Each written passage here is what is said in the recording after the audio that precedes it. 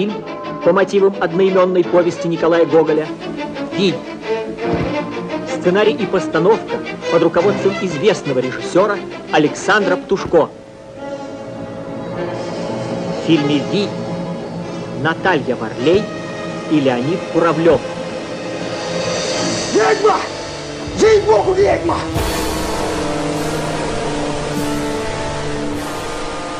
Hello everyone and welcome back to Pleasant Evenings Book Club. This is Hannah as always, and as always with me are Roberto and Corbin. You want to say hi, guys? Hello, this is Roberto. Hi, this is Corbin. Thanks for joining us again. Or awesome. For the first time, if you're a new viewer. That covers everyone. Yeah, it does cover it does cover everyone. It's like that thing that's like that thing that's like these two books contain the sum total of all human knowledge, and it's like what they teach you at Harvard Business School and what they don't teach you at Harvard Business School. Right. All people are included therein.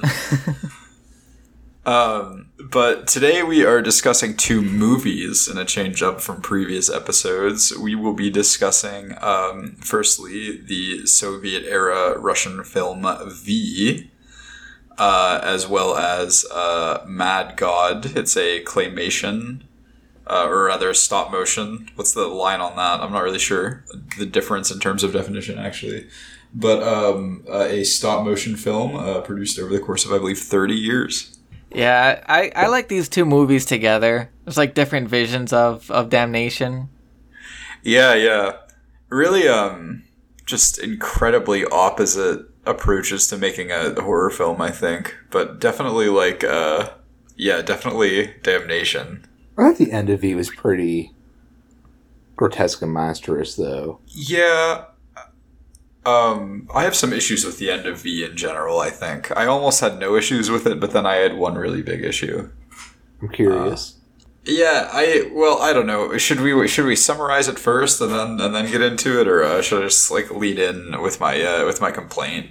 If it's one that hits at the end, we'll leave it as a little tease for the audience. We'll be like, what could it be? Yeah.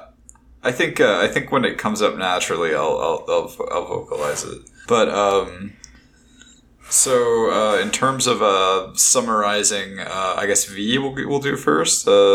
Yeah, I think V's more straightforward. So I or Corbin can take that one. I certainly don't mind. I've sort of seen that story a couple times now in different mediums, so I feel like it'll come back. Yeah. So V is it's set in Ukraine, but Russian Ukraine, the age of the Cossacks, as is said frequently. Frequently. Frequently, very frequently. So it's set in the age of the Cossacks, and what you have is, I believe, a monastery of sorts in Kiev. This film opens with, and we see these sort of these seminarians, I guess, sort of doing what boys will do. And they're sort of, just having a time in the courtyard there. And they're sort of dismissed, I think, for sort of a break, Yeah, it really feels like school's out. Right. And so this comes up more in the book than in the film, I guess, or the story, rather. The short story. But they're sort of divided into classes based on seniority. I think there's students, philosophers, and theologians. I'm not exactly sure how they break it up. There's grammaticians, rhetoricians, philosophers, and theologians. So our story follows three of them. A younger one, I believe he was a rhetorician. Was that it?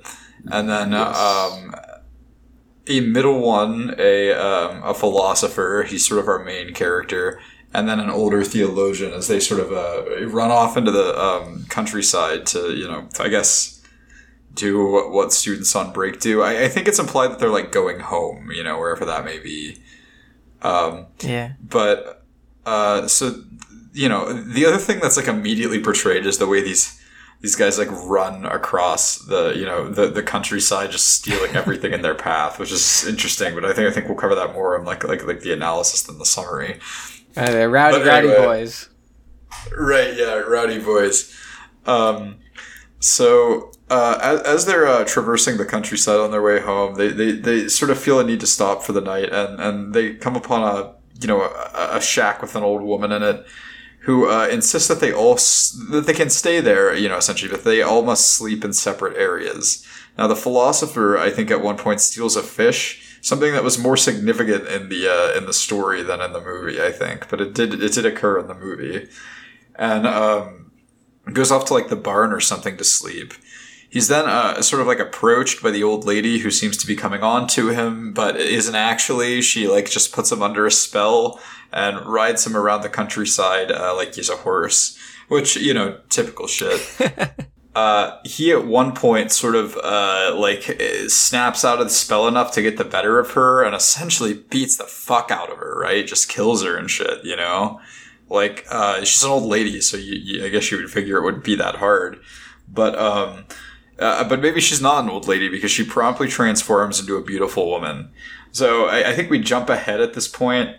And like the dude, he's like, he receives word at his seminary. It's the same philosopher guy, he receives word that he's being summoned, out to the country or whatever to read prayers over a sick princess. I think they describe her as like a chieftain's daughter, essentially. Right? Yeah, I'm not really sure how like the Russian cultural hierarchies would have worked back then. The guy was a judge, and it was like his daughter. So I don't know if nobility applies, but a big shot's daughter. Right. But, so he goes out there, and this guy has, like, sort of a grange, I guess, Well, it should be noted first on the way there, he's taken out there against his will, As he tries to escape several times, he even gets everybody drunk and tries to escape at this tavern they have to stop at. But the witch seems to have cast a spell on him where he can't quite get away, So that's our first, like, I guess, indication that something is funky, So he gets there, and they find out that this girl is dead, And the father is like, hey, do you have any fucking idea why my daughter would have called you here? And he's like, hey, I've never met this girl. But of course, this is the woman he's killed. This is the beautiful girl she's transformed into, on the deathbed here. But he's lying. He's saying, I've never met this girl. He says, I'll pray over her if you want, but I'd really rather not. You should get somebody more qualified. But, the father's pretty insistent, and he ends up praying over her for 3 nights there, which are just full of, like, unholy terror, essentially. Every night she rises from the grave and torments him. He's protected only by his salt circle or what have you, which is very interesting, in terms of the dynamic that creates. The most interesting thing for me there is that he already had chalk in his pocket. Right. Right, yeah. I guess summoning circles were just like a thing, but like pretty frequently. It's like, oh, you better have this in case there's spirits. Yeah, I mean, it was like concealed carry, some chalk. You never know. It must have been the science back then. Probably was. But, so, after 3 days of torment at the hands of this thing, he dies, too. But the way that this goes down is that at the last moment, this witch who's been reviving from the grave every night just to torture him until sunrise when she passes out again,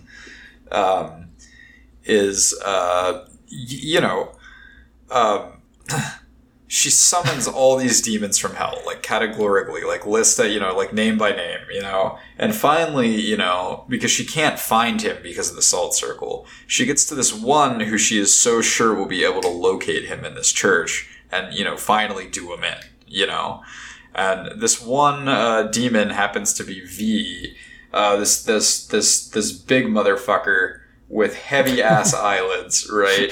So he shows up on the scene and he asks everybody there, he's like, hey, could you please lift up my eyelids? Right? At which point his eyelids are lifted and he can see where the guy is, And that is what breaks, I guess, the integrity of the Salt Circle, and brings a brave Cossack to his knees. I think wasn't it that it was like he couldn't look at V, like he would look away, he's like, I mustn't look, and then he hears the cock crow and he thinks it's daylight. And then when he looks, then V points and goes, there he is.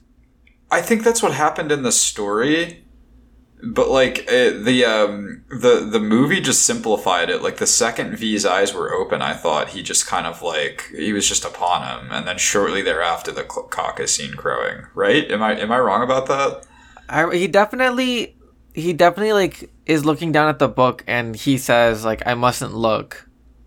Oh really? Yeah. It's been a minute since I've read the story, but the movie I saw obviously more recently. But yeah. Well, regardless, there's a little scene at the end, and I think this would like lend to your point there, where like his two friends, the other two, the ones who became pretty quickly irrelevant to the story, they sort of are reflecting on his death, and they say, his death was because he had fear, and I think there's this repeating motif that like no true Cossack has fear or something like that. You know what I mean? Which is like, I don't know. I mean, like, Jesus Christ, like everybody has fear. So, But, I guess that would lend to your point though, where it's like, they don't want to look at him. But yeah, I guess now that we're here, I'll bring up my criticism of the movie. And it's that for all of the wonderful special effects they did in it, when they get to the big reveal of the big man himself, like V, I was just like, what the fuck?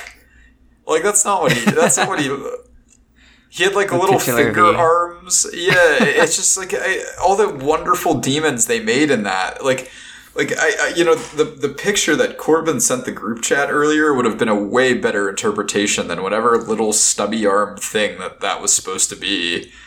I don't know. I was the tension for me broke the second that thing stepped on the scene. It was like if a chicken from the grocery store, like a full chicken or like a turkey perhaps, were put into a pair of blue jeans and walk toward you threateningly. He kind of looks like in shape like the guy from Our Real Monsters who holds his own eyeballs.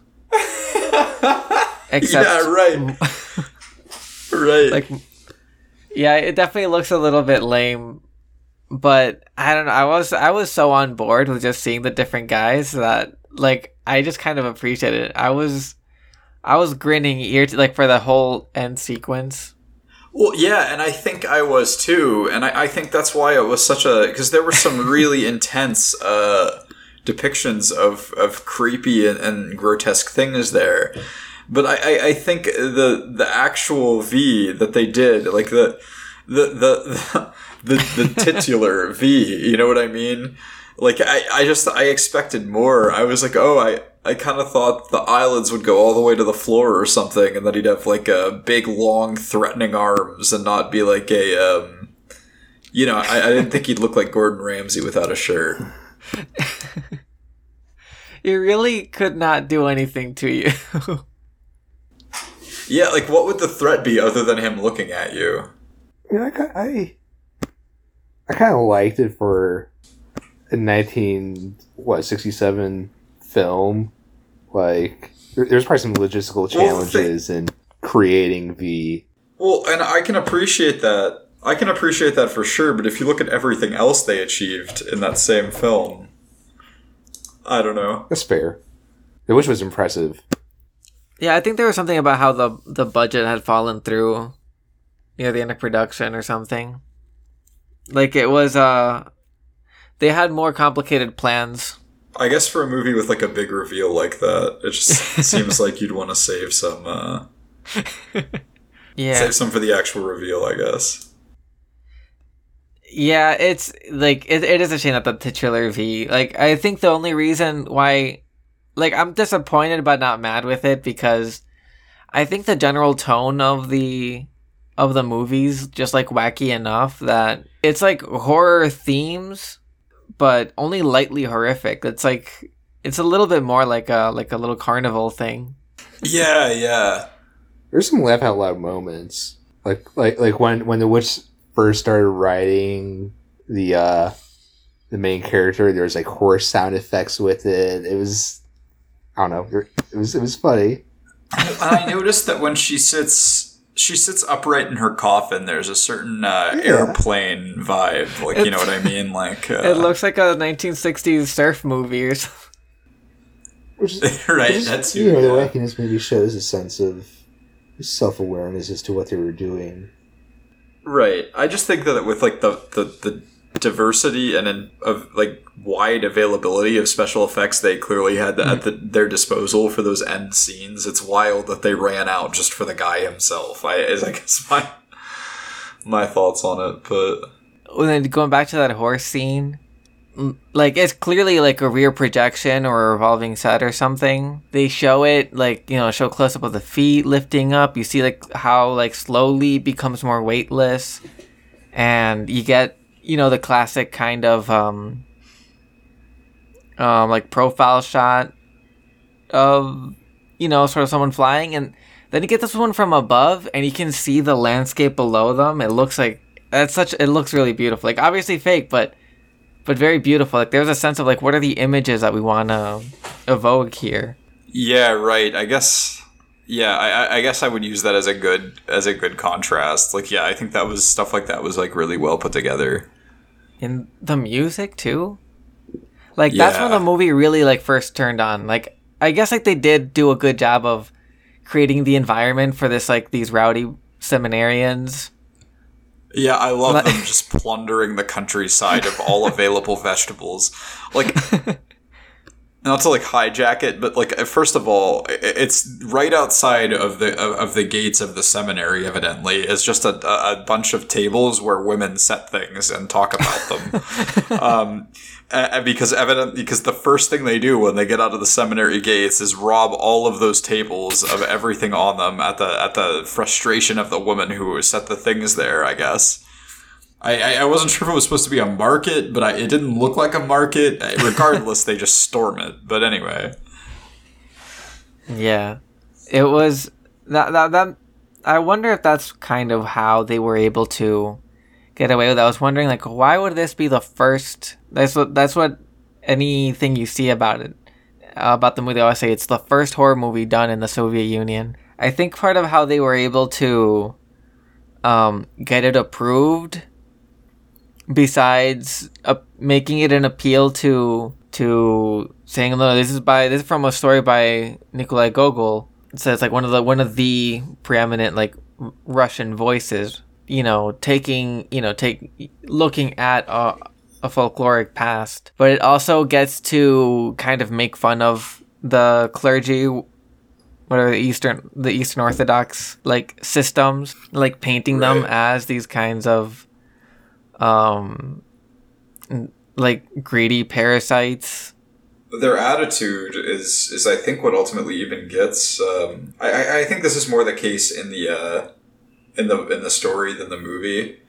But, like, it seems a lot in the story, like, that their attitude towards this woman is, like, what lands the guy in trouble in the first place, as opposed to, like, maybe him rejecting her sexual advances is how it's more presented in the movie. Like, they kind of, like, pressure the old woman into letting them stay. They use their status as people from the church. Well, regardless, like, they're essentially just there to take advantage of her and leave. You know what I mean? But, there's this weird thing in the movie, though, I guess, that occurs where she sort of tries to come on to the philosopher sexually, which I was kind of like, huh? Did that happen in the book and I just skipped over it? Or because gross? Or Did she, or was that the way he...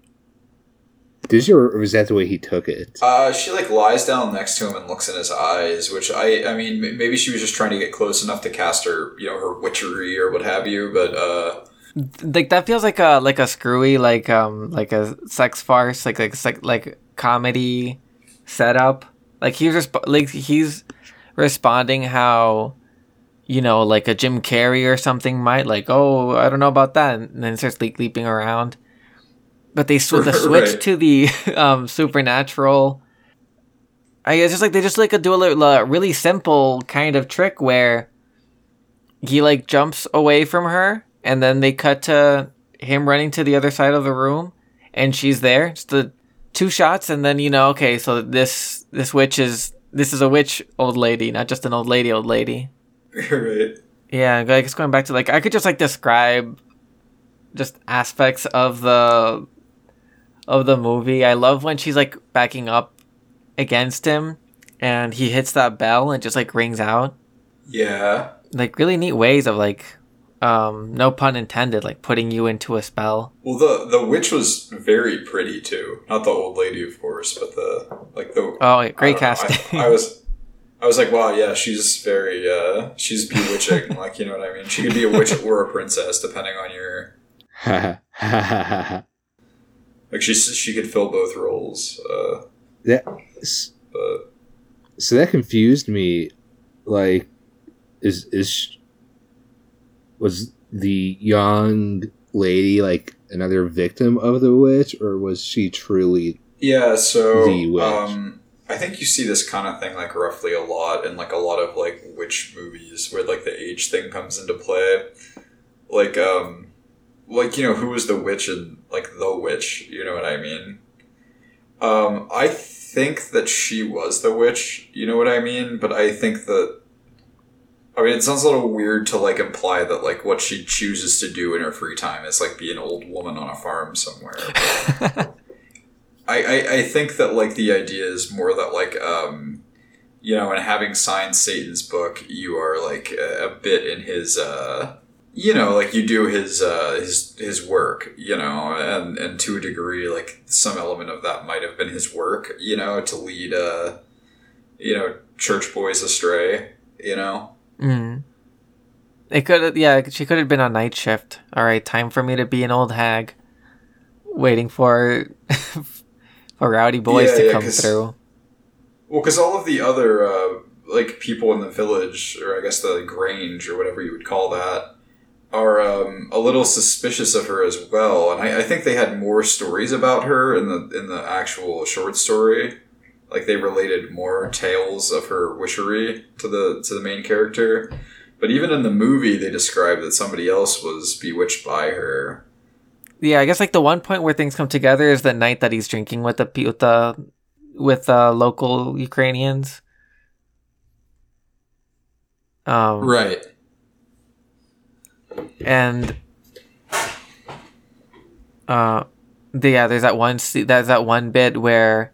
There's like the 3 doors with that guy repeating. That was a fun effect, I thought, because the movie stands on its own regardless of the source material, but it's so close to it that it's very it's very inviting to compare it. But that's like obviously like taken from when he tries to get up, but he's looking around. He sees that there's more doors than there ought to be, and that's like a very like I loved that little bit of prose that Gogol wrote. But he's kind of describing like a very like more like a psychological impression of a room. Like, I guess like you could put a bunch of doors, but it wouldn't read as well. Like, the movie like has its own spin on it with like having the same guy open the 3 different doors that are, a little weirdly close to each other. Right. Well, and I like the way that even conceptually, just that scene sort of blurs the line between, like, witchery and drunkenness. You know what I mean? Like, you're meant to be, like, wondering, like, is he inebriated, or is he just, or is he under the spell of the witch? I think both. Yeah. Like, I think that's important because kind of, it's the classic folk horror concept of someone from the metropole that goes out into the outskirts where... like spiritual forces are stronger and working against them, right? And there we see it all together. Like, there's the background, there's already the run with the witch, and then like that episode happens, because then after that it's like split up. Like the format is spooky night, day where he tries to escape, spooky night, day spending time with the villagers. And I don't know, unless I miss something, like then it's like more segregated, right? Like the night is when you see the magic stuff happen, and then the day it's just like him like processing what happened the night before, and trying to relate to or escape from the villagers. Yeah. He seems to be doing that sort of like night shift thing where he's like sleeping for part of the day and drinking for the other part of it, if that makes sense. I feel like the whatever much story there is, you see it in the day. Because like the first 2 nights, so the first night she gets up and kind of like mimes around the wall, right? Right. And then she goes back to sleep, which is, a perfect introduction. You know that the witch is coming for him. The second night, what else happened? She just like rides the coffin like the Silver Surfer, right? And like tries to bump into him. Yeah. It's more intense. She tries to bang against the like barrier more aggressively. Isn't it when she like grays his hair and makes him blind? Oh yeah. Oh yeah, I kind of forgot about that, to be honest. That was such a cool effect. That was like in camera. Right. It was a cool moment. The way the actor acted or portrayed that, I kind of forgot or was confused on the blindness aspect of it, though. Yeah, because he didn't act blind. What he did was he came outside and he said, "I must dance," and then he danced. So I was a little like, I guess blind and dancing, same thing, depending. Maybe the translation, or I don't know. Yeah, maybe there's I didn't connect those. I thought it was just like losing it, but yeah, maybe there's some kind of Russian pun or something involved in that. He was already compelled to run when he was being ridden by the witch. Yeah, right. Somehow I doubt it. I was just confused why he was never displayed, like shown as being blind, but he was shown as being like having dance fever. I know in the Saturday Night Fever, I guess. I know in the Greek context, blindness is associated with like this divine wisdom. I think that's how they did it in Elden Ring too, to be honest with you. Being Eastern Orthodoxy, maybe there's a link. Well, I mean, didn't Odin pluck out his eye for wisdom? Yes. Yeah, and I guess the wisdom is, in this case, is just knowledge that... I'm fucked. You're fucked. I guess kind of the way I rationalized the blindness, outside of theme, is just... Maybe he was blind for a little bit, and then in the day, when he was outside of the church in the day, he could see. Yeah, because didn't she also make snow fall on his shoulders or something weird? Yeah. I didn't really follow that either, but they showed it on screen, so I was like, well, yeah, that appears to be snow on his shoulders, so... Well, at least they gave him a chill. Right. Maybe that's what the dancing was for, just like warm him up a little bit, get the blood flowing. Like, you brought it up, Corbin, his performance. I gotta hand it to him because that guy's got range. No, that's fair. That's fair.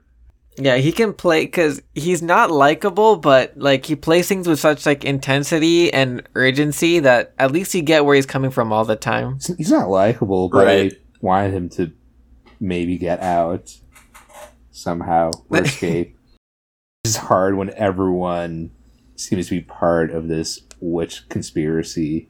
I wonder if that's part of what made the story so palatable to the Soviet censors. Is the kind of thing where you have this rich nobleman kind of calling the shots and like putting the villagers, like maybe like these lumpen, rural workers, like, in a position to like enact like this thing that he's unaware of at best about. Well, I think we definitely see like sort of the feudal lord here, the one with the power and money, is sort of incompetent and cruel.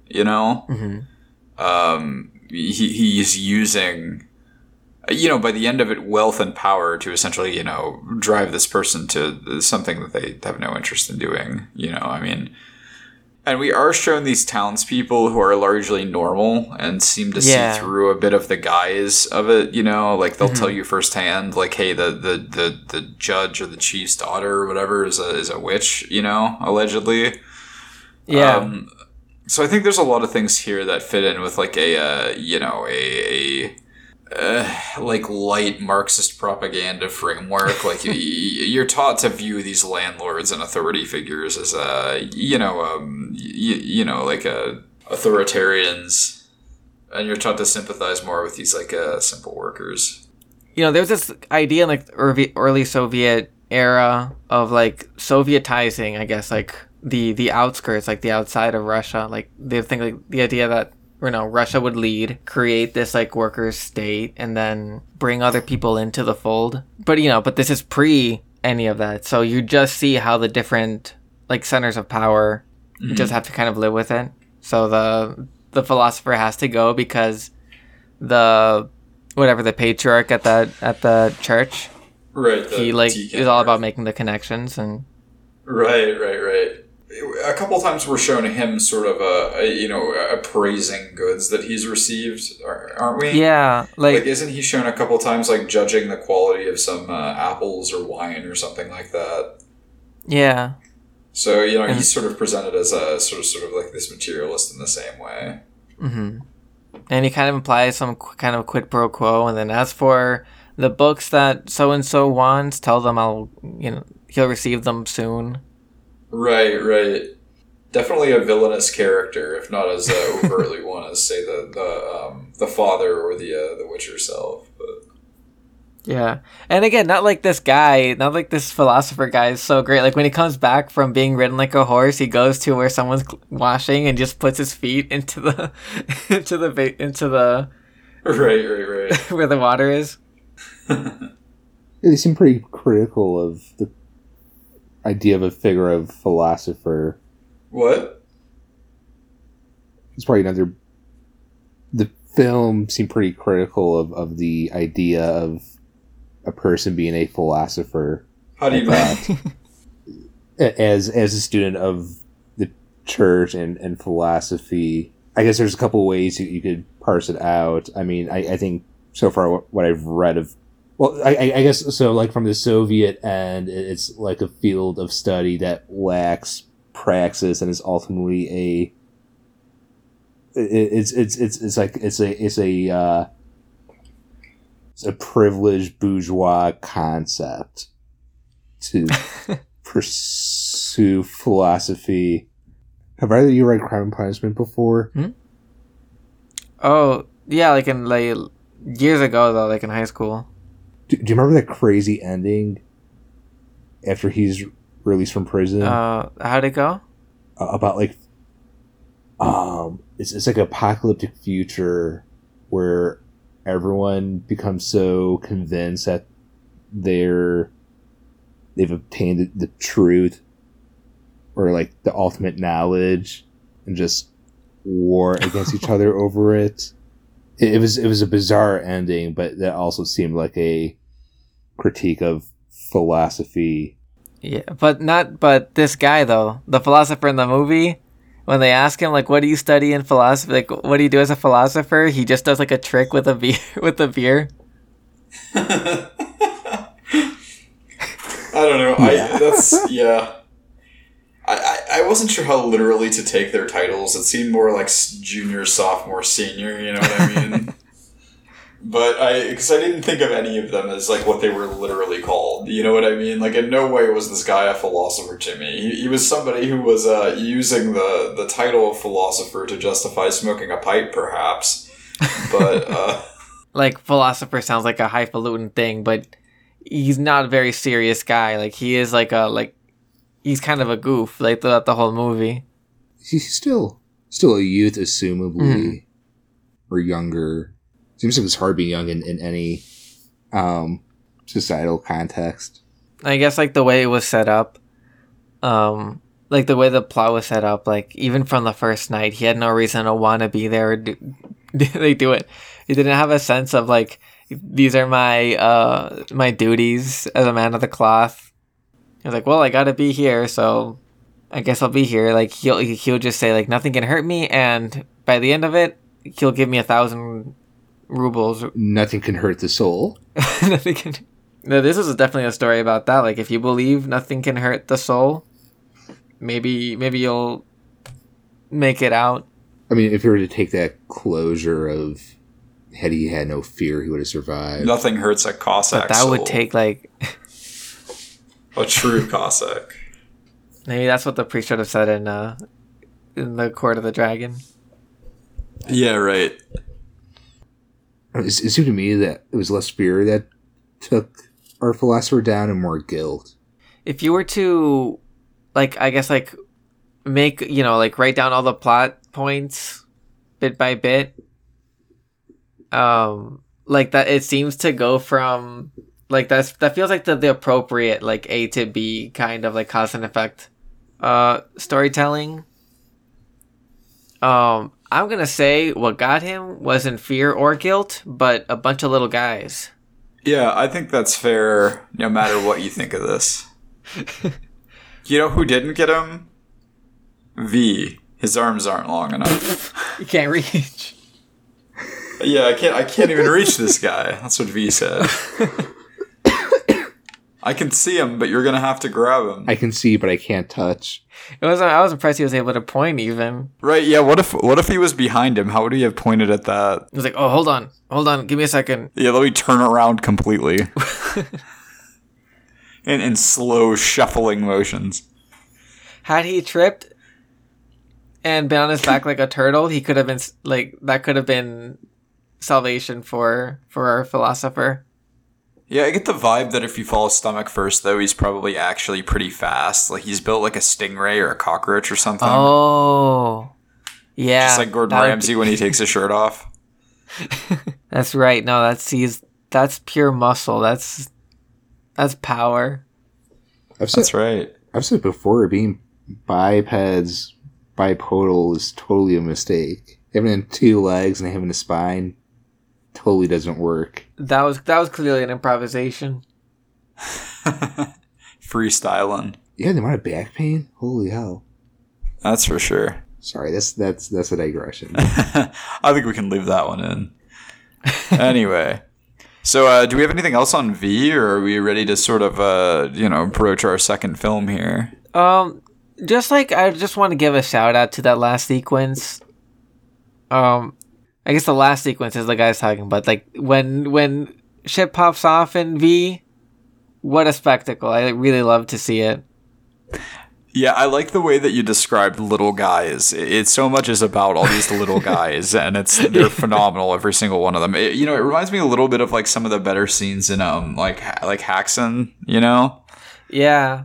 Like that style of, like, costume, the way the rags look, and the way the colors, the color scheme simplifies.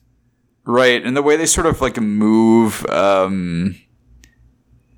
awkwardly in that way, like, yeah, I don't know. It was a really cool scene. They have special effects with the way they come in, too. Like, there are, like, these, like, stop motion or puppet moments, or they, like, do things where, like, they reverse footage. So, like, the frame rate gets kind of weird, like how it would on a silent movie or something, too. Yeah. I'm thinking of the one where, like, a big guy and a little guy emerge from cobwebs, like, in tandem, and it's like, oh, that's sick. But yeah. And then when the bit, like, I just love the look when those hands are coming out of the ground. The compositing on that must have been painstaking. Right. Because they do it, too, like, the camera is revolving and then these hands coming out. Right. Plus all the fucked up little guys running around. Can't forget about the guys. This is a side note, kind of. I appreciated every zoom in of the terrifying, pissed off icon of Jesus. Oh yeah, that's a really good. That's a good point. I forgot. I almost forgot to mention that. That's really cool. I like that. That's right. When I was watching the movie, every time it happened, I was like, oh, this is definitely gonna come up. Icons in orthodoxy, very neat. Yeah, just in general, it makes sense for that to have so much presence, given, like, I understand that icons are a big deal for Eastern Orthodox. But also, like, even if you didn't know anything about it, if you have this set, that's an intense looking Jesus. And, like, those are some intense looking images. Like, shit's gonna go down when the Jesus in your church looks that I think angry. that teases at, like, this, like, underlying theme for all of it, almost. That, like, I don't know, like, in the same way that, like, the philosopher sort of, like, cast the salt circle around himself, he also, purports to lead a holy life, right? but the way that Jesus just glares at him, it just almost implies that he, like Jesus knows that you don't, right? And the salt circle is only going to hold up for so long, Mm-hmm. I don't know. It's like the real evil is the evil in our hearts all along, Yeah, it's definitely judgmental Jesus. I mean, I know it's an old story, so it's been known, and it's also something that you expect, but it feels like it should be transgressive for there to be a bunch of devils in the church. Yeah, that's a good point. I like the scene where they emerge, too, because it kind of implies that they've been there the whole time. Like, very few of them appear to emerge from outside the church, Mm-hmm. Like, a lot of them are just hanging out. Yeah. And hiding in cobwebs, evidently. Have either of you watched like the first season of Castlevania on Netflix, or is that a little casual? I know I saw it once. I saw up to, does Dracula die? I think I saw Dracula die. So one of my favorite scenes is the bishop that caused these whole chain of events to happen. He was hiding in the church, and some demon walks in, and this bishop, this archdiocese figure is like, "Oh, why are you in here? This is a holy place." And the demon gives like a really dark reply, like, "Oh, God isn't watching here. Like this church is no longer holy because you are in it." Damn, got him. So you're depending on who occupies the space, this corrupted philosopher Pharisee. Like, can the church really be? That's kind of like a place of protection. It's kind of like the King in Yellow. You know what I mean? That's like his ruminations in the Court of the Dragon. About like the churches that aren't fully blessed. Right. Like I think like the theme here is that like no religious doctrine could ever be flawless in a way that lets no evil in. But I don't know that that's a super deep take. Yeah, it's just like it. Either way, like V like creates a world where I'm not like the circle did take, so I guess there's something there, but until it didn't. But yeah, it creates a world where like there are other forces besides the ones you're traditionally taught. I wonder, like, he's definitely someone who's worthy of punishment by at least someone's metrics. Do you think in the world of V, if he had been an upstanding philosopher or whatever, he would have been saved by God? Yes and no. I mean, like, I think, I think in a literal sense, probably not. But I think, because again, I don't think the evil that threatened him was until the very end, the entities in the church, right? I think it was like his own evilness. You know what I mean? Like, I think that if he had been a more upstanding philosopher, he wouldn't have, he wouldn't be raiding food on his way out of town. That's true. He wouldn't have been put into the position anyway in the first place. He wouldn't have been insisting on, staying with this old woman. He wouldn't have tried to steal from her. He wouldn't have, he might have just run away when he escaped from her instead of beating the ever-living piss out of her. I mean, even in church, when he goes to pray, we're given many scenes where he starts to pray and then he snorts some tobacco or something. Do you know what I mean? Like that's what Jesus is so pissed about. I like that scene. That scene was. Well, hey, shit! I would do the same thing. No complaints. But like, if you're asking me, like, what is Jesus pissed about? Like, what is it that killed him? You know what I mean? It's the evil within the circle, not outside it. Rotten to begin with. Right. I mean, evil or not, this guy is so embedded in the context. But on that note, speaking of people embedded in evil and the judgment of God, do you want to move on to the next movie? Oh, I reckon we oughta. It's gonna be about that time. Any more any more final V thoughts? All I got to offer is that, it's a good time. Like, it's a fun movie with like really nice visuals and good pacing. To bring a bag of popcorn. Yeah, I think in terms of of the two movies we watched for this, this one is a much more of a movie, if that makes sense. Like, it's got the narrative structure. It's it's a good watch with a family, with a significant other. Yeah, it's a good movie. Yeah, this one I can see working. I'm so happy it was on YouTube. Oh yeah. Also. Oh yeah. PSA. I guess most film is still ongoing. It survived the fall, and they put the movie up on YouTube. That's where you can watch it in Russian, because on Shudder you can only get it with an English dub. There's actually a bunch of stuff on Mosfilm. I was looking. I mean, I don't know how much of like Soviet weebs we want to be, like as you said, but there's a lot of stuff, a lot of Russian film available on YouTube. I've since learned, but there's some stuff I was curious about when I was scrolling through it too. Yeah, we'll have to do some research and maybe add a couple of those to our list. Revisit that. Oh, for sure. For the audience out there, comment below what your favorite Soviet film is. Comment below if your eyelids are long and heavy and drag on the ground. Yeah, how's that? Is this good representation? Comment below. Yes.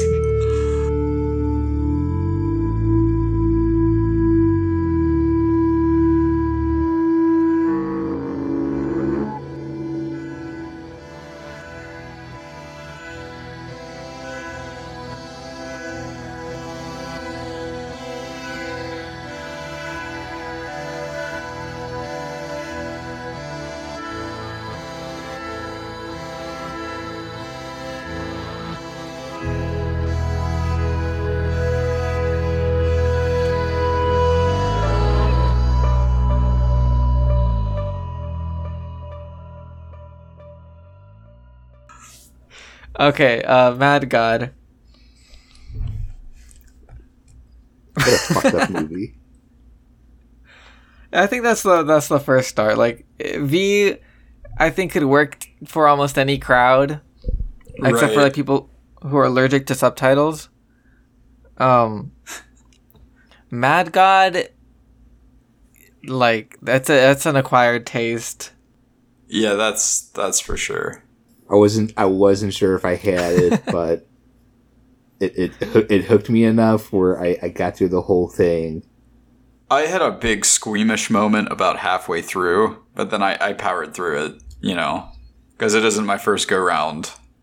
Yeah, I guess I had some familiarity with Tool music videos and stuff. I know the pieces fit. How long are those? You put enough of them together. If you take it like this could be just a bunch of music videos strung together. Yeah. For a band that's never really made any music I don't like, I really detest Tool. That's don't fair. cut that out. Leave that in. No. Fuck them. Right. There's like a thing I'm making fun of Tool that's like listening to Tool and using my STEM major brain to imagine a perfect dodecahedron. Oh my god. Oh hey, I listened to 20 Jazz Funk Greats. Oh, yeah? It's no Horse Rotorvator, but it's alright. I love the song Persuasion on that album. Yeah, that song is good. Like, that's the only one I could name. Obviously, because like the one that also has like the words matching what's happening in it. Yeah. So it's easy to single out, but I felt like he was sincerely trying to convince me of something. It makes you think like the thing about like there's something weirdly invasive about going, speaking words to someone and making the contents of their minds change. Yeah, that's so true. It's like a game of capture the flag with their like deepest thoughts. Yeah. And like the way he's just like so like sing-songy about it, and like so like, you know, sickly sweet. It's like that one like is like chilling to me. Yeah. Yeah, it was cool. You a big fan of industrial music, Corbin? I like industrial dance, and yeah, I would say I like an industrial. There you go. But I should explore it more. Yeah, it's a cool genre. You like the sounds themselves? Oh yeah, oh for sure. The sound effects are neat, and it's I'm no music theorist. That's not the right word. Me neither, dude. I'm open to recommendations though. Yeah, so like if industrial dance is like taking like industrial like sound effects and like pulling them together to make like a cohesive song. This is such a stretch. Mad God is kind of like finding these sounds, finding these things, these discarded images, pulling them together, but farther away from. This is more far away from the dance end of the spectrum. Cool. Yeah, I liked it. I was gonna ask if you wanted to summarize it, but I don't know how you would summarize. Oh, okay, so what I thought to do is I did a little bit of preparation. I just wrote down kind of an outline of like the things that happen.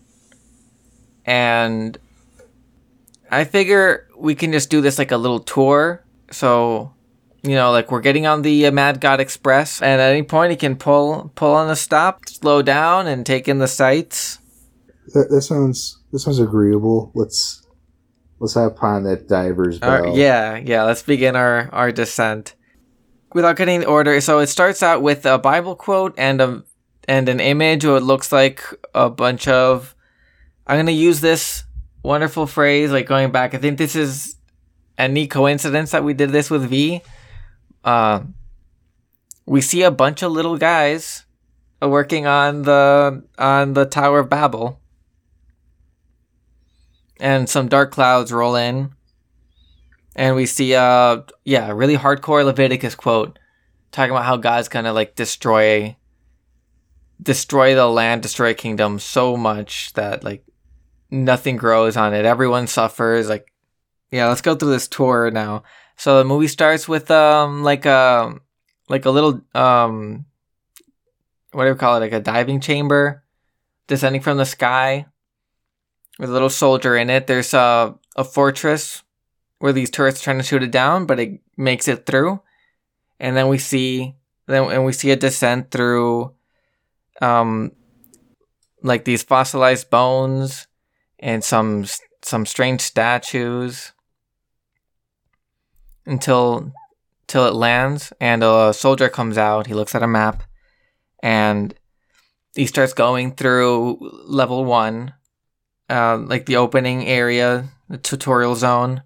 It's like this kind of like dusty, rusty wasteland where we see a kind of a house in the distance. You can kind of see in the windows there's some like debauchery happening. There's a little monkey guy that's like fishing for little lizards. I guess he just like lives in a barrel, tries to eat the lizards, but it grabs the attention of some warden at the big house, who then goes and chops up the monkey. We see our soldier guy kind of just use that distraction to just keep moving because he's on his mission. He walks past a room where it seems like a monkey's being tortured, and there's some other animals in cages, and there's a doll that's touching itself. Masturbating. Straight Yeah, up. it's like Flicking the bean. and we just see it. He closes the door. I'm gonna stop here. It's heartbreaking when he closes the door on the monkey, and the monkey's like, whatever little bit of hope that monkey had that he was gonna be saved. Right. Oh, heartbreaking. Anyways, he moves on from that, and we get to level 2, I believe, which is like an industrial plant where these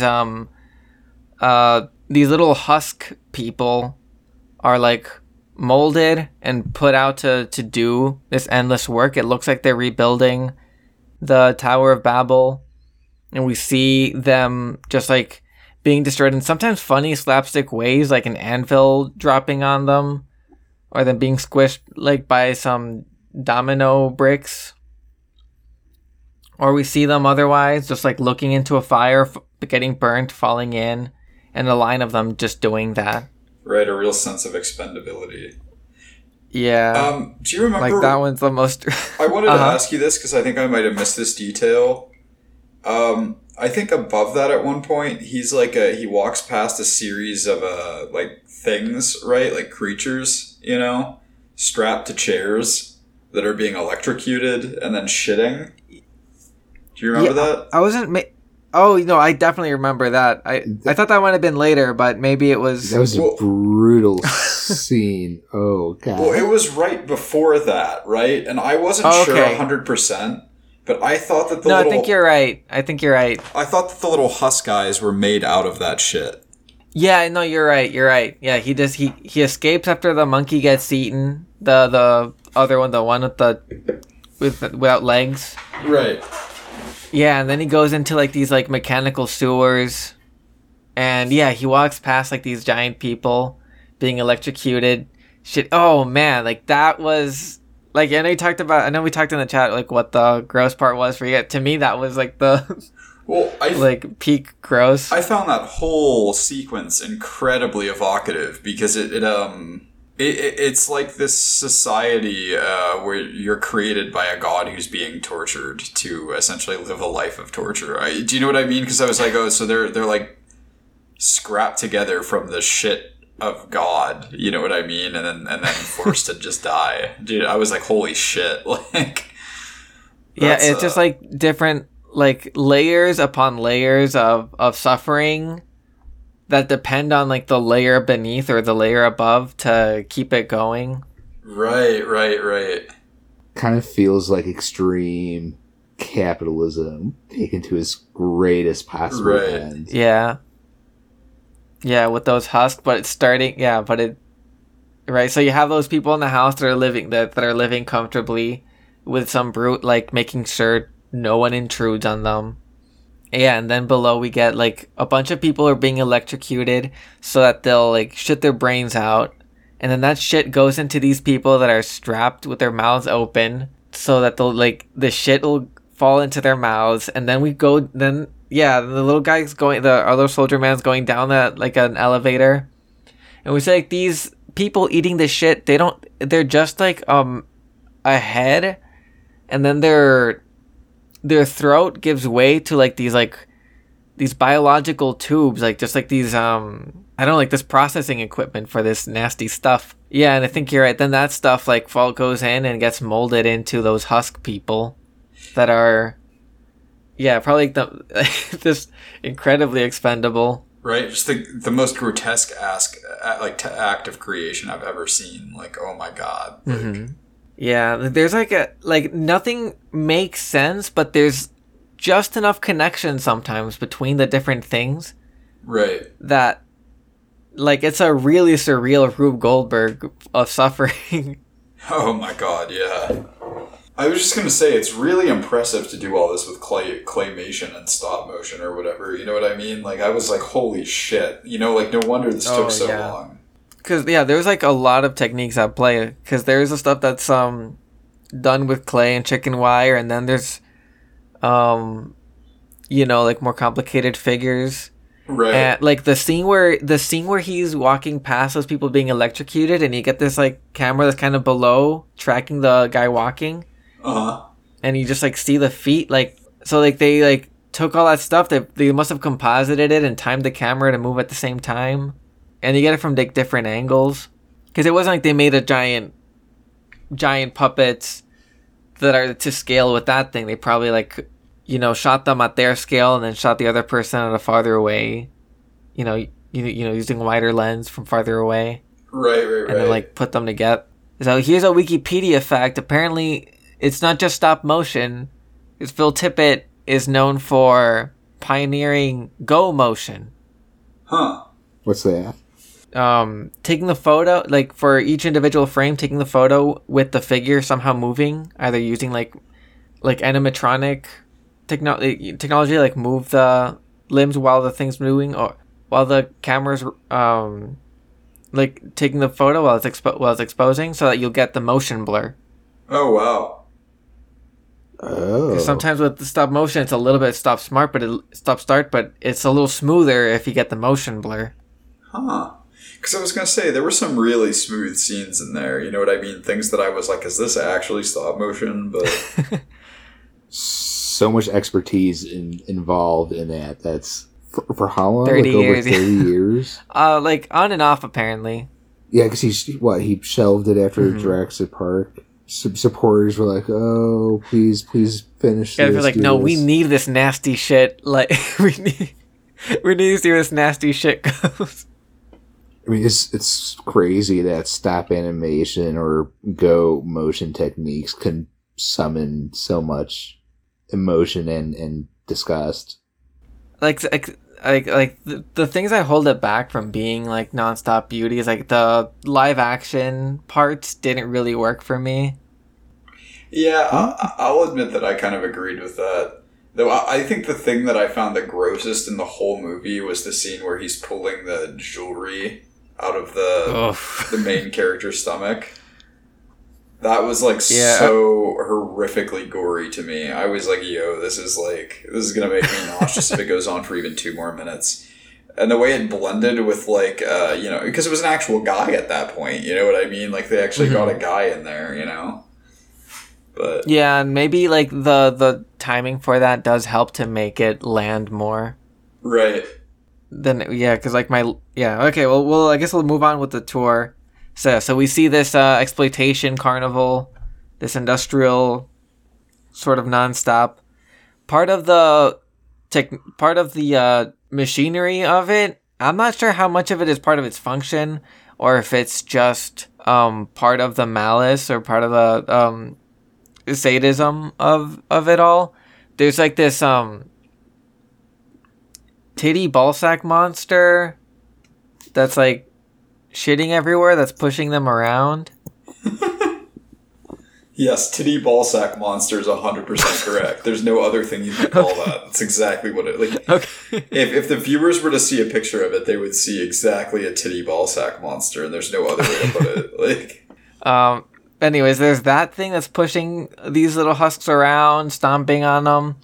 There's baby sounds coming out of these loudspeakers, and there's this giant floating TV thing that's like close up of a mouth and eyes, kind of spouting noises. It gives it an apocalyptic feel. I'm not sure if the baby noises are just to taunt them, or if it's like a thing about like how you motivate people. Like, think of the baby. You're doing this for the baby. See, I got the sense that they had like an overlord that was speaking to them in baby talk, essentially. Like, I took that as a pretty straightforward metaphor for like dystopian society. You know what I mean? Like that whole segment with the Husk guys. I took it as like maybe like I sort of thought it was like meant to be sort of like a like a leader who is not competent. Like these clowns in Congress, so to speak.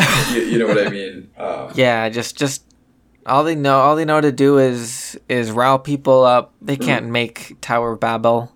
Right. Well, and I mean, all a baby does is babble. So. Oh, there it is. Okay. Yeah, so what are we even doing this for? Like the futility and all of it. Less of an awesome take. I thought other movies of this genre, when trying to scare audiences, would use baby noises more low key in their soundtracks. Like it's just like somewhere far away a baby's crying because it's yeah, it's like more subliminal, but like I've heard before that when horror movie directors were trying to elicit a scare, they would do that low key. No, it's very in your face. Yes. Like, yeah, like this movie's not interested in subtlety. I thought maybe there was a connection there. No. No, I love that. Okay, well, anyways, it looks like our soldier guy, I think the credits call him the assassin. It looks like he's considering taking one of the husks with him, but then decides not to risk an encounter with the titty ballsack monster. You can't fuck around with the titty ballsack monster. But I think that takes us to like a dark room. He goes down, he steps on a little worm, and we see that there's like a mechanical spider maybe stalking him, and he gets to this room full of briefcases like his. He opens his up, and it's a time bomb that he sets up. While he's fiddling around with it or just like waiting for it to go off, the spider takes him, and we see the clock tick all the way up to when it's about to go, and then it stops and it starts going back 1 second forward, back and forth. And I think that's a cut to our favorite sequence. We see some doctors in front of an audience take off all their clothes, maybe even his skin, would you say? I don't know, like... Yeah, it was hard to tell. I thought so. Yeah, we see this in a silhouette, but then what they do is he's strapped to a table. He doesn't seem to have eyelids to close his eyes. He just sees as the doctors come in, they cut him open, and they start pulling out, like, these gold chains, jewelry. It's, like, really like, out of, like, his inner jelly. Then he pulls out, like, some books. He looks at it briefly, throws it out. While I was watching this, I was like, oh, they're after the jewelry. But they were throwing it out in so casually. Okay, maybe not. And then he looked at the book and like, okay, we're done. He was looking for the book.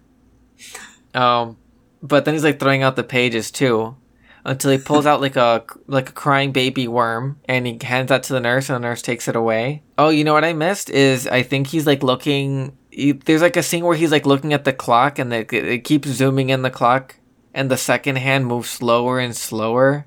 That was a neat, like, if animation, is expression through movement, like that is just like the simplest version of like how much emotion can you get out of waiting for something to go from point A to point B to physically move. Time just like dilates more and more. It was a neat callback to the failed suitcase bomb. That'd be all that's on my mind. So like every clicking tab. Yeah, clocks were such a reoccurring theme throughout this whole film. Mm-hmm. I wasn't sure how to interpret that, relative to the plot, but it seems like really, really relevant somehow. Yeah, besides just the setup of the time bomb, yeah. Imminent apocalypse, like imminent reckoning. Right. It's almost like that 24 sound effect. Was that what that show was 24? Oh yeah, beep, beep. Yeah. I'll say, I don't know. Okay, this might be a stretch, but 24 is a digital clock, and you see it go to 0. And with the analog clock, it's a circle, right? That just keeps going. Like, there's a point you're waiting for. But, I guess as we'll see, like, what comes after that, it's just another revolution. Like, another go around the circle. So they pull out the books, they pull out the baby worm, which I guess is what they were looking for. And then they drill into his head, and we look into a TV where we get I'm not sure if we're to take this as a flashback. I was super unclear on that. I was super unclear on that because it's framed like a flashback, but you get the sense that it's occurring like as a new thing. Yeah, maybe it's like a flashback up to a point. So I'll just say like what we see is we go into the TV and we get one of the soldiers looking into a castle that is like being kind of raided by zombies or being like besieged, and is occupied by satanic Nazis. Classic. Like, I was rooting for the assassin guy, and then it turns out that they're satanic Nazis. Just like anyone in the NFT business. Sorry. So the head NFT satanic Nazi is this guy with really long fingernails. We see him like go about his business. He waits for these fates to weave together a map. I was trying to think of what the word was for doing the Bitcoin algorithm, like doing crypto mining. Yeah. So he's these fates are crypto mining and they finish their algorithms to weave together this map, which he then takes, past a bunch of the soldiers to give to one of them, so that they can be sent out into the diving bell, and it goes down into some kind of liquid, and we see the Mr. Fingernails go into a special room where he's like kind of observing it go down with radar equipment. We see another bit of the clock-like motif, the spinning, instrument of measurement. So this is where, like, at some point there's a deviation or it's a cyclical thing, but we follow a soldier go down, go down in this diving chamber and come out, and he's in this apocalyptic city that's being, like, this desolate, empty place being destroyed by a big virus. Fake news. I got big, toy soldier vibes from that scenery. Toy soldiers? You mean just like the toys, or like Yeah, well, I guess both. Like, everything seems so big, and the characters are so miniaturized. Yeah, the scale does open up. So he finds a bicycle. It breaks down. He finds a motorcycle, and he drives out for a bit through the empty city. The next bit I have here is that he drives past this desert full of mushroom clouds. Saw a tank battle. Tank battle? Sorry. That was probably, that was the most, this just kind of looks cool. Like, it, I guess, coming off of what it, coming off of what we saw in the last Little Soldiers run, right. Like, seeing metal be destroyed in explosions just kind of looks cool and less hellish than, I don't know, pick any of the things that we described earlier. Yeah, it was literally just a tank battle. It almost seemed out of place. The body gore kind of really stepped back for a while after. Yeah, that's definitely true. That halfway mark on the surgeon's table, I thought. Yeah, I guess just first it needs to shock you, and then I guess you get a wider view of things. Right. Or maybe we became more desensitized, tolerant of it. Yeah, hard to say. Yeah, like this little soldier's journey seems a little more pleasant. The bike runs out of whatever, the bike breaks down and he gets on a truck, and he makes a point to like when the radio starts playing to beat it until he's driving in silence, and he gets to this descending spiral that he's driving down. As he's going down it fades out, and we go back to the woman carrying the worm baby, she gets to this giant door that opens up, and out of the darkness comes out a Dark Souls boss. A Dark Souls boss. Plague. Murgo the Wet Nurse. Plague Doctor. Yeah, if you've played Bloodborne, you've seen Murgo the Wet Nurse, or Murgo's Wet Nurse. It's that. Looks like she's wearing a plague doctor mask, the beaked plague mask. It's appropriate that it be a wet nurse, considering. Yeah, I wonder when in the 30-year development of it was. Yeah, that's a good point. Let me look up what that character looks like again. Yeah, the best I can describe it, if anyone else wants to give it a shot, is like a tall shroud of loose black fabric under a hat that from which is also hanging like bones and charms as a kind of curtain. And peeking out of it is a plague mask and these big meaty hands, these big troll hands. Yeah, I was just looking at the pictures. Yeah, they do look pretty similar. Oh, you're looking at Murgo's wet nurse? Yeah. Do you want to give a shot at a description Of Margot's wet nurse? of any of them? Like, I feel like it's fun to. I guess as we go, if anyone wants to give a shot at putting into words some of this imagery. Yeah. No, I was gonna say if anyone wants to give a shot describing the titty ballsack monster, but it's. I don't know what you can say beyond titty ballsack monster. I know at one point there's a little guy made out of like a string or rubber that appears out of nowhere and sort of tickles his butthole till he shits in his face. But that's Yeah, I guess that's the only little bit that's missing. It has the equipment for shitting on, like, very violently shitting on someone's face. Yeah, apparently periodically it needs to have its butthole tickled. It seems like more of like a maintenance thing than like a biological thing. Yeah. It needed to have its butthole tickled. Anyways, Murgo's wet nurse. So we'll call this one. Yeah, we can just call her the wet nurse. Right. I like Is it fair to gender? Yeah, whatever. The wet nurse takes the baby. Yeah, well, because it serves the function of a wet nurse in the movie, so it sort of just makes sense to call it that. Get this newborn thing, prepare it. Right, transport it. And prepare it. So yeah, she takes. She's a she-girl. She's a girl boss. She's getting ahead.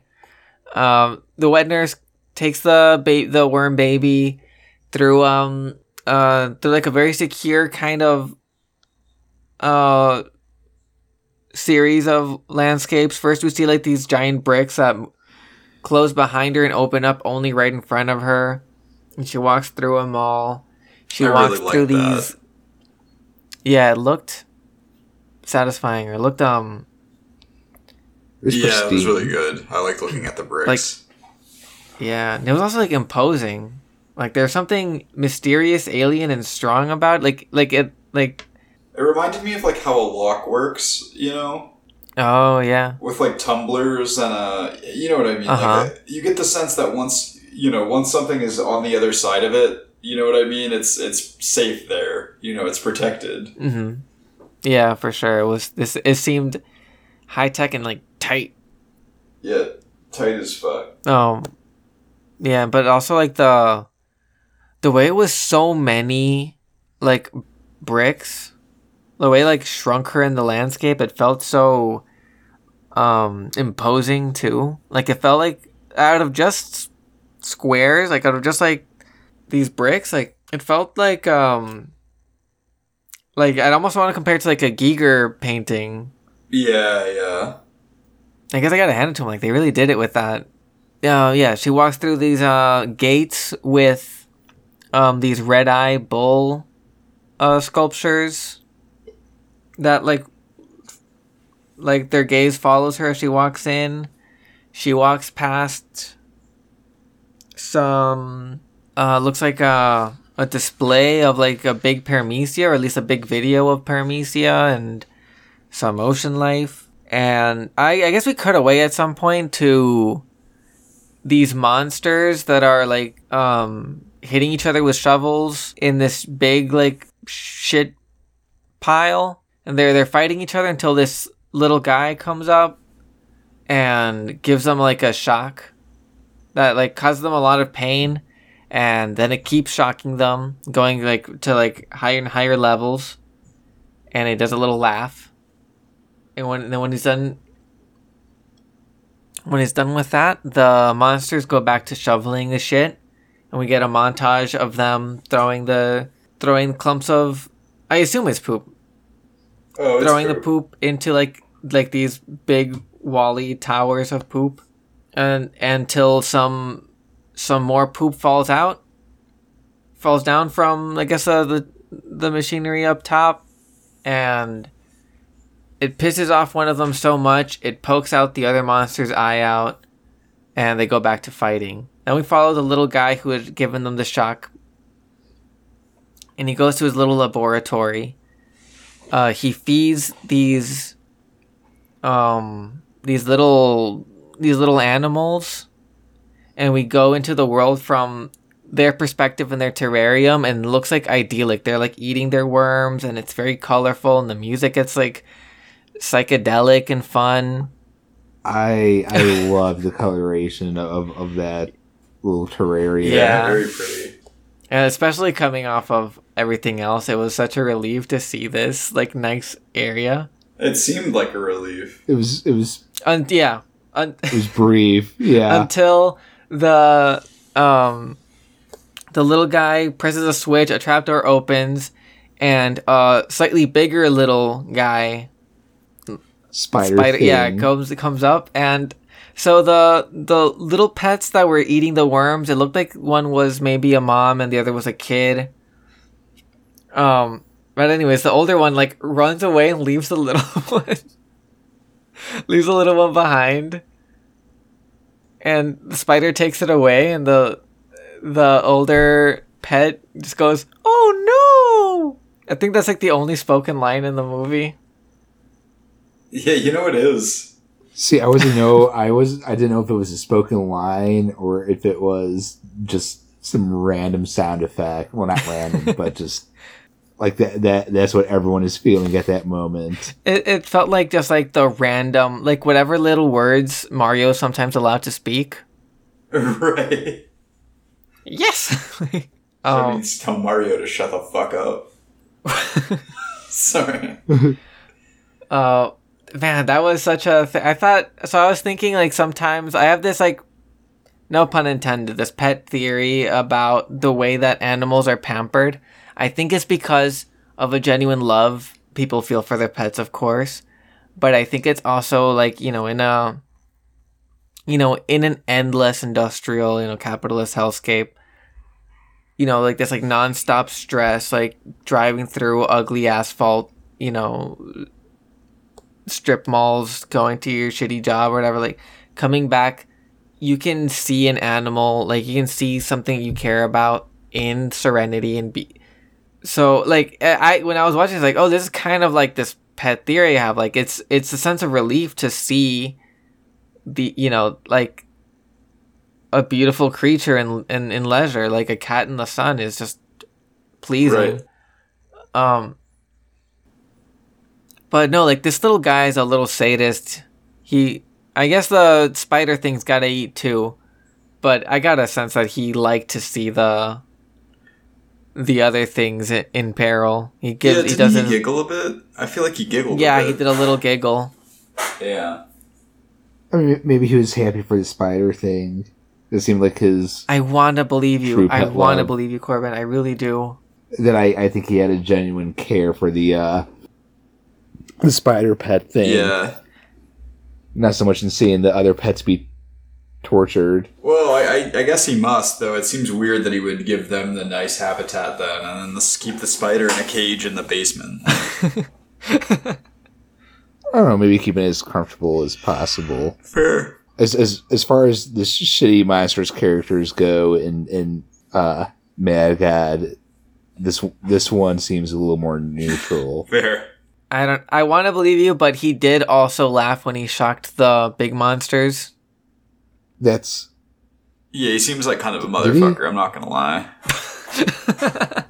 He seemed a little sad and melancholic walking back to what I assume is his home. No, I think he just walked like that because his body's all fucked up. Yeah, boy, Corbin, we're really playing devil's advocate on this one. That's also a take.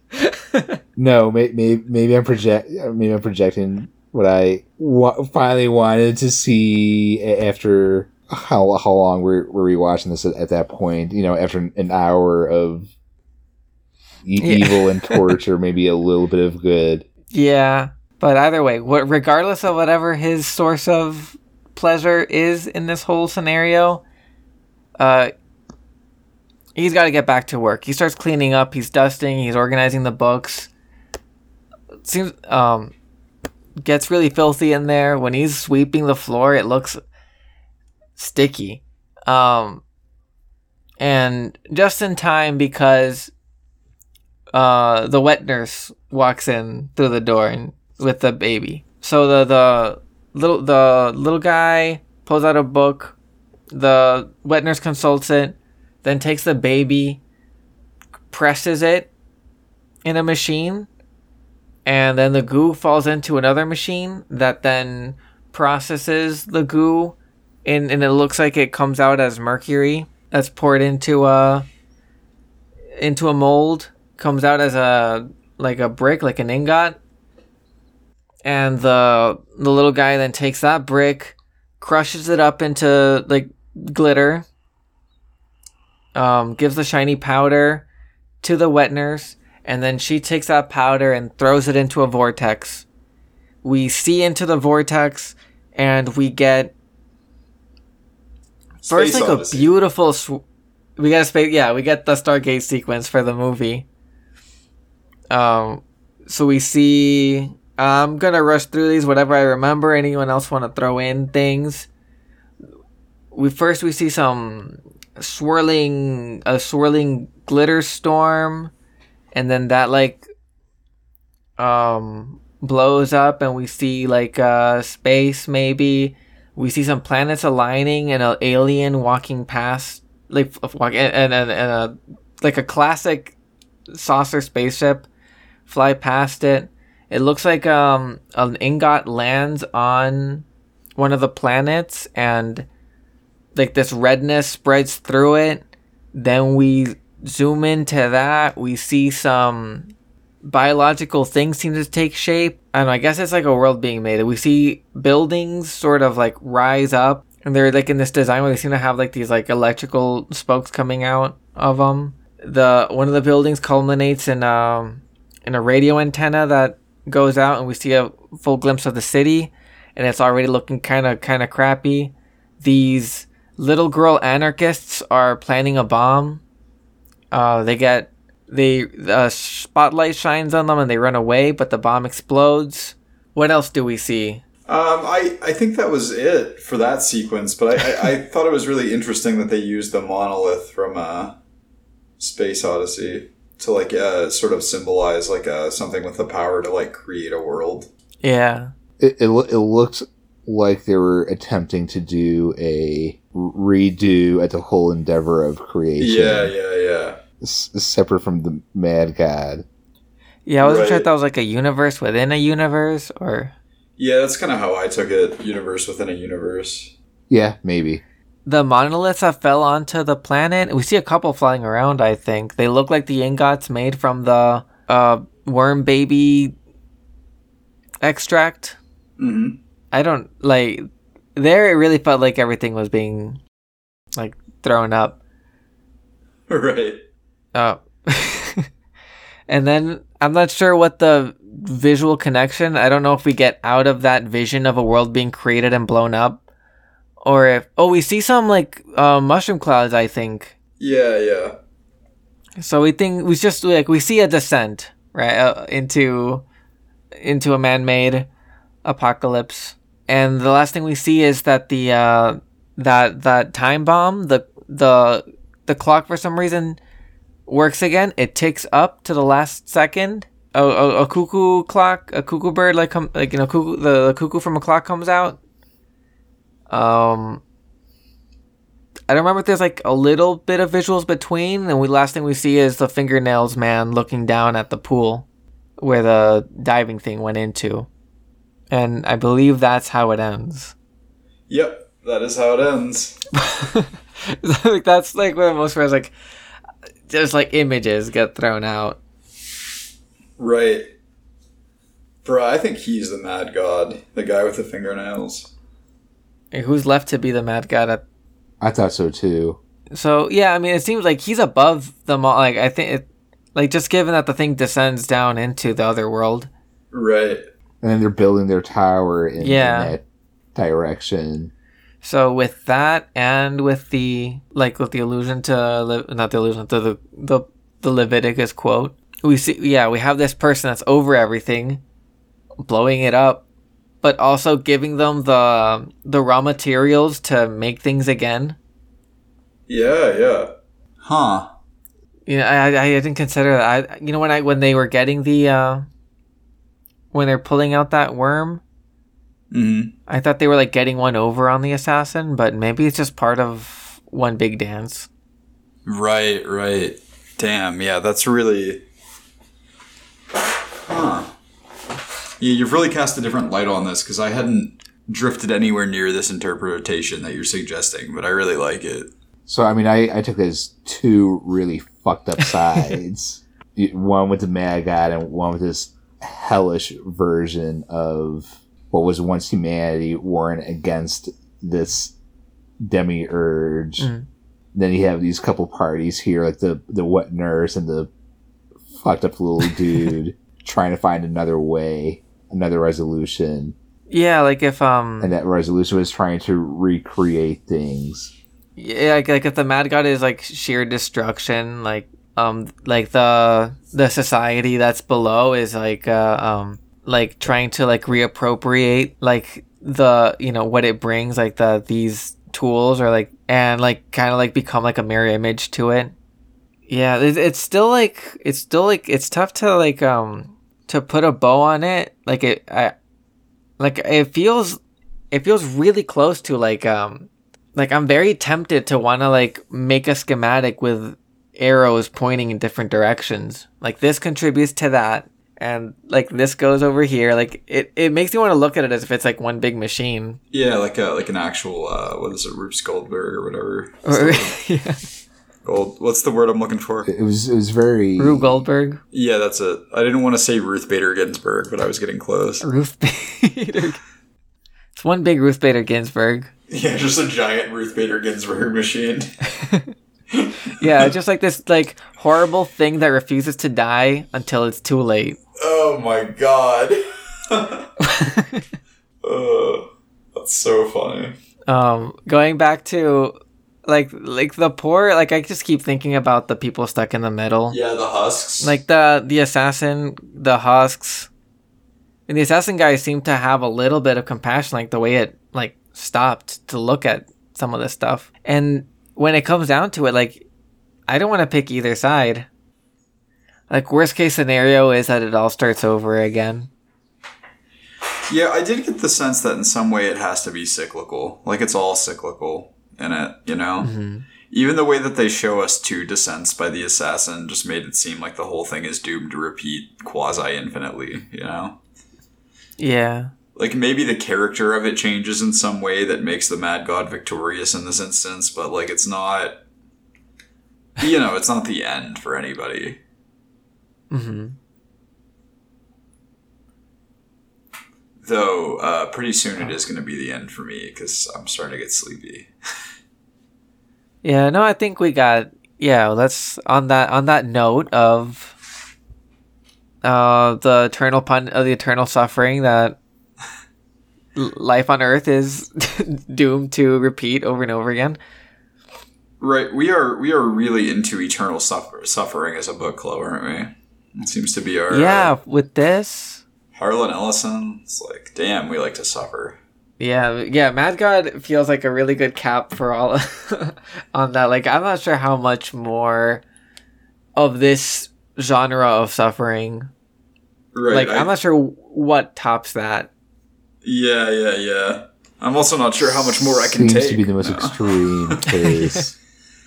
But it's been fun. I really liked Mad God. It's definitely like I think the meteor of the two films in terms of interpretation and like what's written there. But it's yeah. I mean, it's like a big. It feels like a big like Hieronymus Bosch painting. That is a great way to describe it. That's a great way to describe it. It's like if you were to like live in what is it, the Garden of Earthly Delights, It's like grosser. Yeah, and a lot of fucked up little guys. Yeah, a lot of fucked up little guys. We love fucked up little guys. Yeah, if it takes more suffering to see more of these fucked up little guys, I love. That's my favorite part of Dark Souls is seeing the little guys or the big guys. Right, they're always fucked up. I'll have to admit, I'm not sure if I liked watching Mad God, but it definitely felt necessary. I liked it. I wouldn't watch. I wouldn't relish the chance to look deep into the gore jewelry again. But I think the rest of it I was into. All right. Any final words, Mad God V? Oh, it was a good time. You want to talk about next week? Yeah, next week we're jumping back into literature. We're gonna read the first half of Nellie Bly's 10 Days in a Madhouse. So that's a first for Pleasant Evenings Book Club. We're doing nonfiction, investigative journalism from the turn of the century. Right on. I think there's gonna be fucked up people involved still. Yeah, it's gonna be. We're not too far removed from person descends into hell. But who knows? Maybe it'll end up being... It's actually really nice here, and everyone's having a good time. Hopefully. All right, we'll find out next. Next week. Right. Well, as always, I have been Hannah, and Roberto and Corbin have joined me. This has been Pleasant Evenings Book Club. Thank you, and as always, have a pleasant evening, and more than anything else... Up yours, woke moralists. We'll see who cancels who. All right.